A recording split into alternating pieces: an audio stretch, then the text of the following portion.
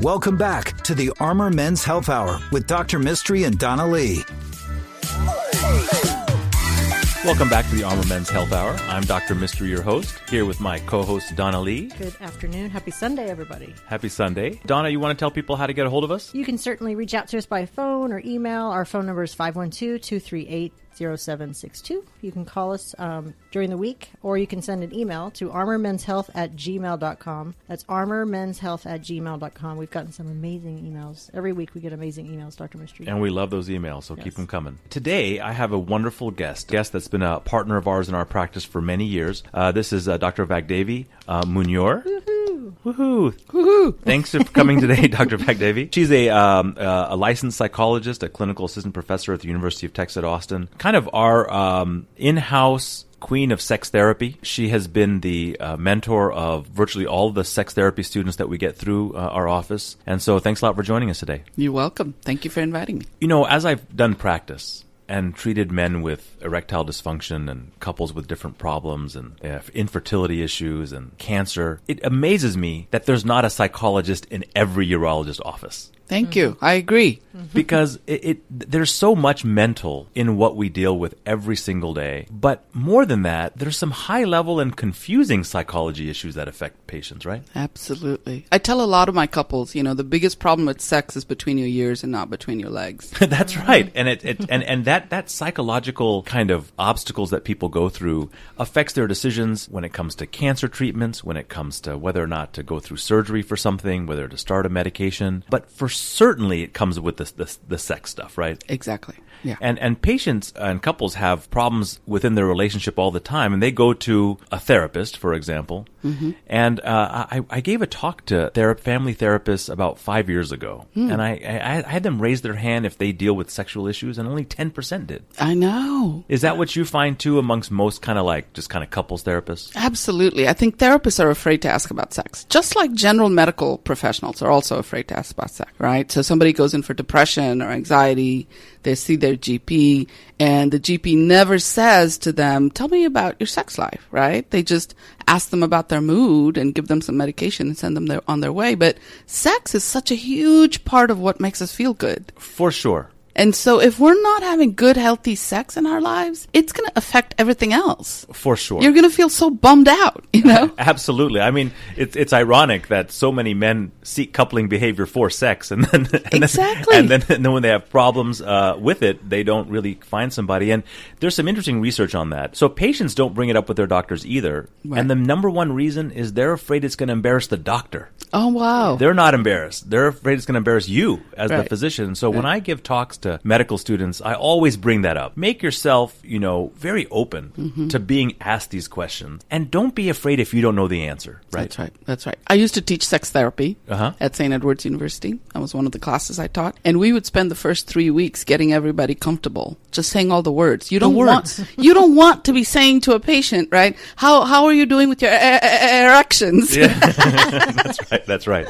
And when you're asking like an infertility couple about whether they're ejaculating in the vagina, I mean, these aren't like terms that they're aware of. I know. And so we try to use colloquial terms that that they understand. Mm-hmm. What I'd like to start talking about today first is about couples. When couples have trouble and they're arguing or they're having some issue and you don't talk about the sex stuff. Mm-hmm. I feel like that's a big pink elephant in the room that's just being completely ignored, right? That's right. Exactly. And so when I'm counseling couples that are having trouble, let's say you have a couple that hasn't been having sex for a while. Breast cancer patients is a great example. As she's going through therapy or going through reconstruction, oftentimes intimacy is gone.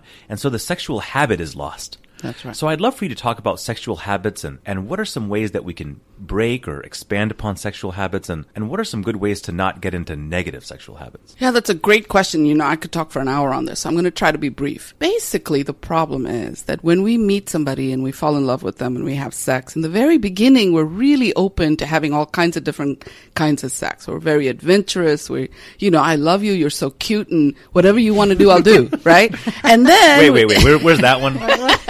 That's in the beginning. Oh, wait. Okay. The first 2-3 months. Man. Oh, no. 2 weeks. I missed on that one. Right? And so both partners are really willing to be adventurous and creative. And then they get together and you start to have sex with the same person 150 times. What do? Each of you begin to have a list of things that are okay to do. And what both people are doing is trying to manage their anxiety, their stress, how willing they are to do this, that, the other thing. So over time, they both begin to shorten that list. They cross things off that list. Well, I can't have blowjobs anymore, so I'm just not even going to ask about that. And certainly can't do anal, Nobody's going to, my wife is not going to let me do that, or my husband isn't going to want to do that, whatever. So they cross things off their list. Now, 5 years later, you're having sex with the same person. Now it's 1,000 times that you've had sex, hopefully. Mm-hmm. And your list has gotten so short that there's only 3 or 4 things you do. So what happens with that is it's impossible to have healthy, creative, exhilarating sex if there's a rhythm and a pattern and a script. Anything's going to be boring. Anything is going to be boring. That's right. So what they've done is they've highlighted or worked towards anxiety management, trying to reduce anxiety and stress and reduce the list in order to achieve that. And then they begin to have erectile problems, arousal problems, orgasmic problems. And now they're embarrassed. And they're embarrassed, but they're beginning to look at the plumbing. They're saying, what's wrong with your plumbing that you can't have an orgasm? It's not the plumbing. It's the fact that your orgasmic threshold may have gone up because there's only 3 things you're doing. Right, and that's right. So in that comes some of the advice of like, well, maybe you just need a new girlfriend, right, or a new boyfriend. Which is what this idea that you just need something else exactly. to get you excited and I think again. There is a lot of misinformation about, because sex is boring, you should liven it up with a brand new person. Instead of thinking, maybe what we're trying to do in bed is what is not working. And we can liven it up by simply increasing that list, going from anxiety reduction to anxiety tolerance. When you begin to say, okay, I've had sex with you 250 times and it's gotten very boring, so we're going to try something new, it's going to create a little anxiety. But along with anxiety comes adrenaline. So the thrill of doing something new, pushing the boundaries, really experimenting, is going to bring back a little erotic energy into the relationship. I love it. And really just a small conversation between a couple. It doesn't have to be a deep one about how, man, you don't excite me in bed anymore. I think that, really approaching it by, let's try something new. I love giving couples homework assignments. Good. I love that. I love this idea, especially when a couple hasn't had sex for a long time due to some medical reason or something like that. I love trying to introduce small little activities that they do, and I think that having a sex therapist, may help some couples do that, right? Exactly. And a lot of them are really afraid to look for a sex therapist or go find a sex therapist. They're afraid of being belittled or mocked, or sometimes they're afraid that they're going to talk to a sex therapist and a sex therapist is going to want them to do really weird, kinky things in bed. And the fact is Wait. That's not going to happen? Get out of here. Depends on the kind of sex therapist. There are weird, kinky kinds of things you can do in bed. Yeah. We will put them on our Facebook page. But, most couples out there are trying to do something that's more traditional, more vanilla. And I say you can have awesome vanilla sex if you know how to bring that erotic energy back in. And let me tell you, can I say one thing to men out there? Yeah. Men have to learn how to transfer their arousal patterning from visual stimuli to tactile stimuli. So what they do early, and this is not their fault, our society teaches men how to get a hard-on from looking at something. So if you look hot, I'm going to get an erection. The problem is I'm not going to look hot as your wife for 100 years, right? I'm going to lose it. What am I learning today? To find a Honey, you look wonderful. And you will for this. I'm talking to my wife.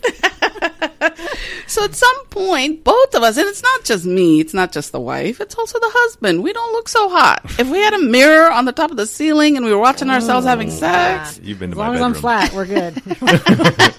So what do we have to do? We have to go from learning how to get aroused from looking at things. This is why you start using porn, to really learning how to get aroused from feeling things. And we're going to talk a little bit about porn right after this break. Donna, why don't you take us out? Awesome. I'd like to take this moment to apologize to my husband for all of the sex that we didn't have. You can reach us at 512-238-0762. He's like 250 times. I know. He's like, I'm leaving. When you, does that Donna. Our email address is armormenshealth@gmail.com. That's armormenshealth@gmail.com. Our website is armormenshealth.com. And call us again during the week, 512-238-0762. And thank you guys so much. And we will be right back from this commercial. Dr. Mystery wants to hear from you. Email questions to armormenshealth@gmail.com. We'll be right back with the Armor Men's Health Hour.